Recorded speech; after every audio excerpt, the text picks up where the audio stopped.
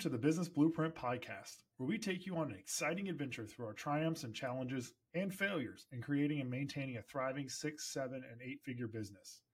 Get ready to dive into our strategies, decisions, and yes, even valuable lessons we've learned from our missteps. But that's not all. We'll also bring you industry-leading guests who will provide you with their priceless insights and wisdom. Stay tuned because the captivating journey of the Business Blueprint begins right now. Now looking back, it's like, well, maybe it would have wrapped up a little bit faster had I just, ripped the Band-Aid off and transitioned that person over. And so right now today, I do not directly handle any sort of litigation cases.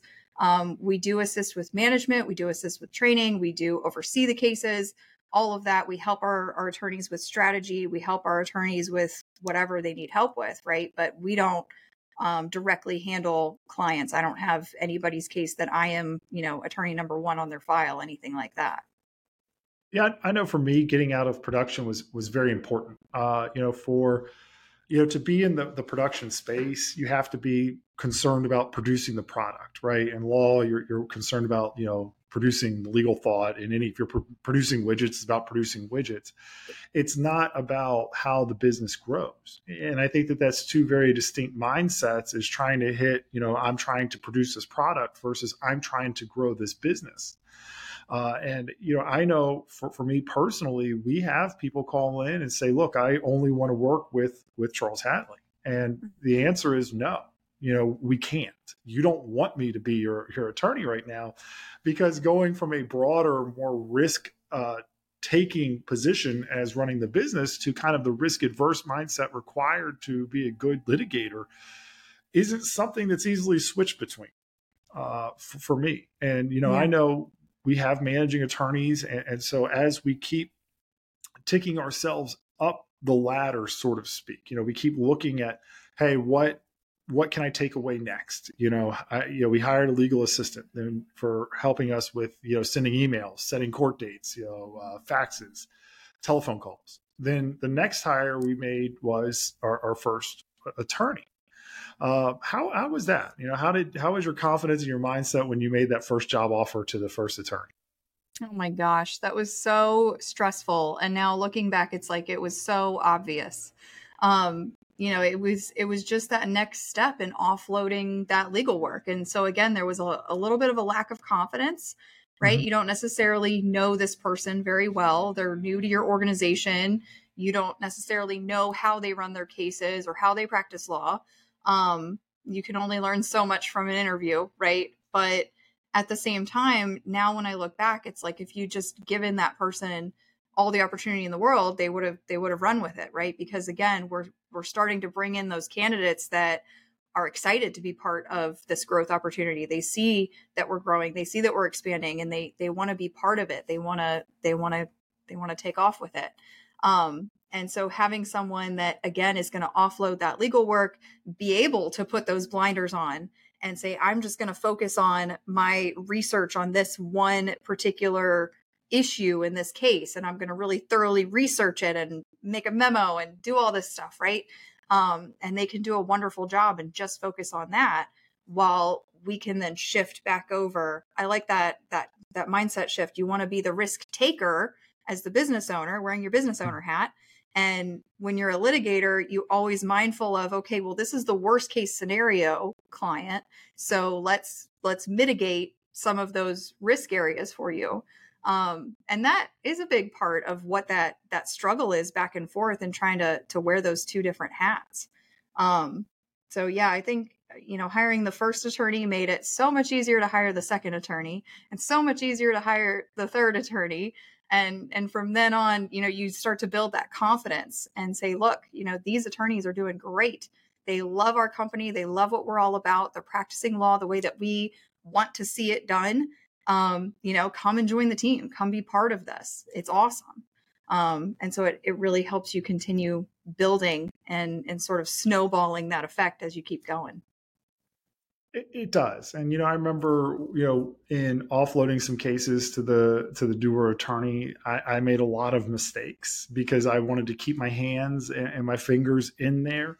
And it actually made his job more difficult, because then clients would call me. And so I quickly learned the easiest way to do it was make him very available and make me not available. And that way clients could rely on him to get the answers they needed. One of the parts of hiring people is also knowing when to fire people. And, we talk about our first hire. Have you had the opportunity, have you had the necessity to let somebody go? Unfortunately, that goes along with it. And the expression that just constantly plays, right, is hire slow, fire fast, hire slow, fire fast. And so when you start to see red flags, you have to address them and figure out, is this a long-term issue? Or is this a cultural, issue where it's not a fit? Or is something else going on outside of the organization? Is something going on in this person's private life that, maybe they just need a week or two to deal with some stuff, and then they're going to be great again. And so kind of getting down to the root of issues as they come up is really essential. And once you have somebody who's been showing up late and leaving early and taking long lunches and, whatever, and they've been doing that for 6 months, and then you come in and try to correct it and say, oh, you were supposed to get in, on time and stay and work and, they're like, it's been 6 months. Why are you bringing this up now? So kind of catching those things quickly and finding out, is this some sort of temporary thing? Like, your car is broken, or you had a loss in the family, or you had, something else came up that's going to be a temporary issue. Or is this going to be something that is going to only snowball and get worse as time goes on? So that definitely, unfortunately, has come up more than a few times. And I think we're a lot quicker to spot issues and question them versus, I think at the beginning, we were willing to just kind of give everybody the benefit of the doubt, right? Just keep giving them the benefit of the doubt. And then again, you're at 6 months now, and they're like, why are you trying to, correct this? Or why is this a problem now? Well, it's been a problem for 6 months. I really thought that, you were going to kind of resolve it on your own. So that has been a major learning curve for both of us. And unfortunately, it has resulted in having to let some people go that maybe were fabulous in one way or another, but they just weren't a fit because of whatever reason, right? Yeah, exactly. People are generally going to do a good job, and they're generally great, but it is possible that people do not fit within an organization, and an organization is not the right place for people. So, I think I heard somebody say it best, that if you come to work and you don't like being around the people that you work with, then they don't like being there with you. And so letting them go and let them go find a new position is sometimes the best thing that you can do for people. And, you brought up a very good point about, when you are small, when it's just 2 people or 3 people within an office, you have the propensity or the tendency to try to be friends with that person rather than try to be their boss. And most people did not take a job, in all honesty, didn't really take a job to go be friends with people. They took a job to have a very structured, hey, this is what I want. This is what I'm looking for. And if you want to excel at your position, this is what I need to see from you. And I think for both of us, that took a lot of realization to say, not everybody wants a happy-go-lucky, feely situation. They want to know, hey, this from Monday morning till Friday afternoon, I want you here these hours. This is what I expect from your workload.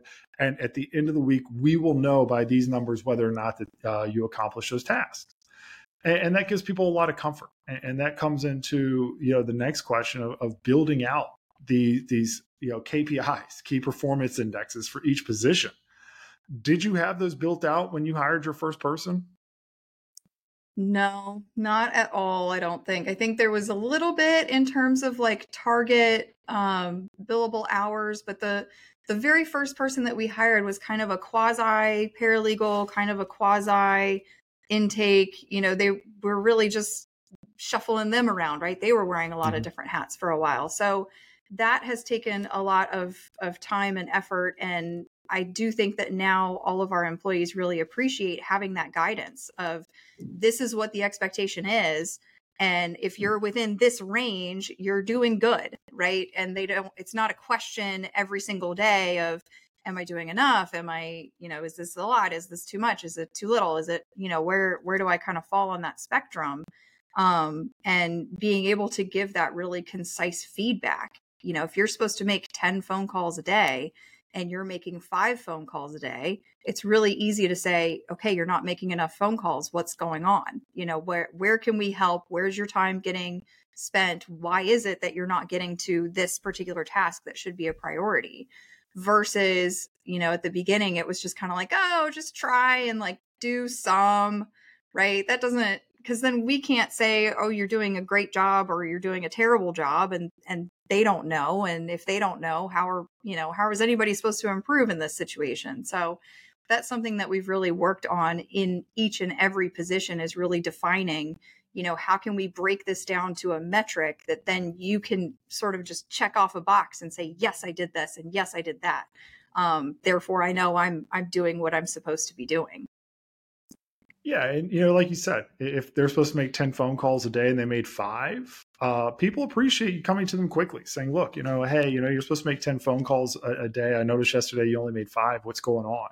Mm-hmm. Like you said, they may have something personal going on. They may say, look, I've got this thing going on at home with my family and I can't concentrate right now. You say, look, just take a couple of days off. You have one of the things we also implemented very early on was paid time off. You have paid time off, take paid time off, readjust, take care of the stuff that's going on at home, and then come back in here.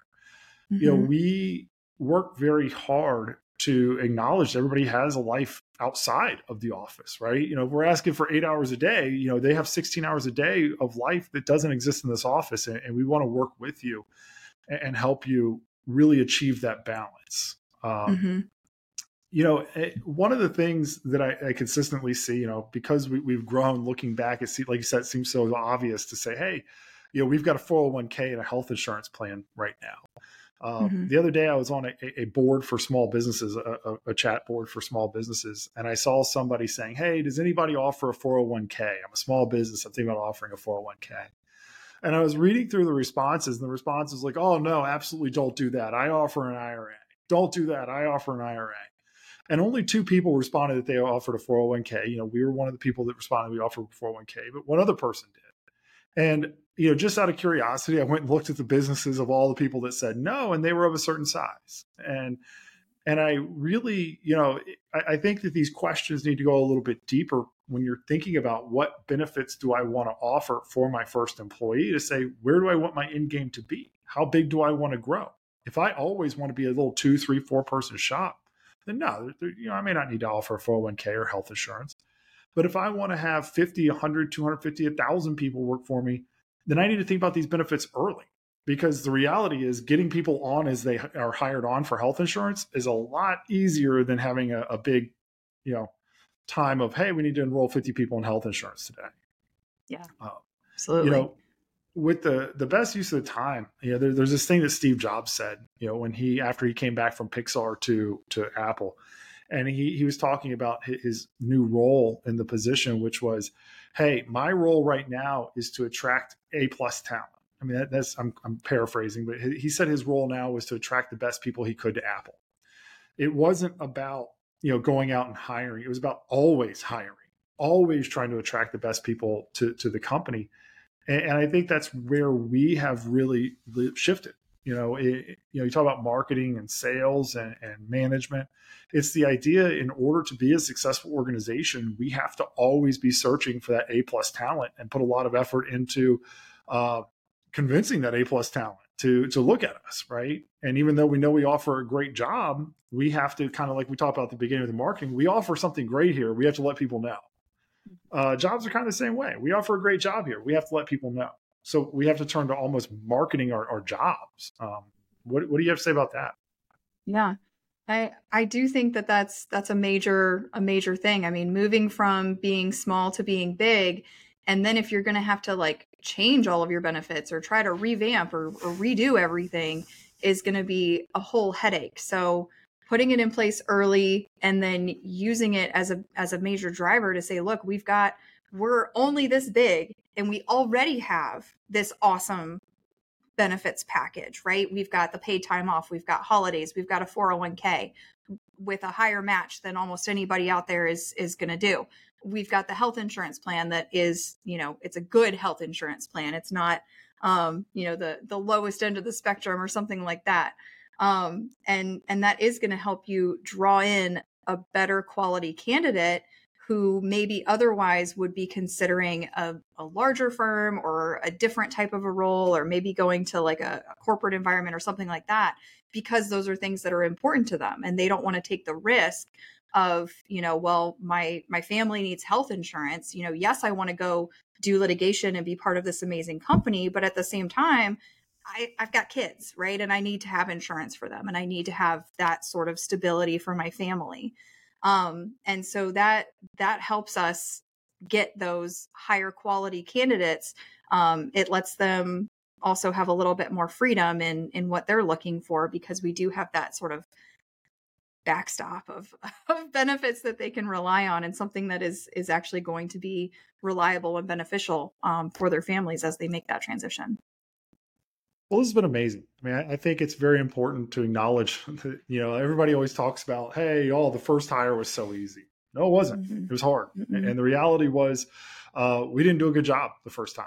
We had to learn from our mistakes, and, progress over perfection every time. No matter how hard what we tried to give great benefits, no matter how hard we tried to create the best job and to identify the best candidates, you're going to make mistakes. And when you make a mistake, the idea is, as you said, move quickly. People don't want to be in a job they dislike. That's the reality. So letting people say, hey, look, go look for another job. Anything I can do to help you. You're not, this isn't the right fit for you. Can I help you find another job? That's something that we've done as well. Yeah. So I do want to thank you again. It's Charles with the Business Blueprint, where we're going to bring you insights from business, from us, from Rec Melone, Charles Hatley, as we've grown, before we forget what it's like to mess up and stumble and make these mistakes. So if you like what we're talking about, hit subscribe, follow us. Each week we're going to be offering different insights, and we look forward to hearing any feedback that anybody may have on this. All right. Thanks so much. Thanks for tuning in. If you found this insightful and entertaining, be sure to hit subscribe below and join us on social media to get more insight into what we are going through each and every day.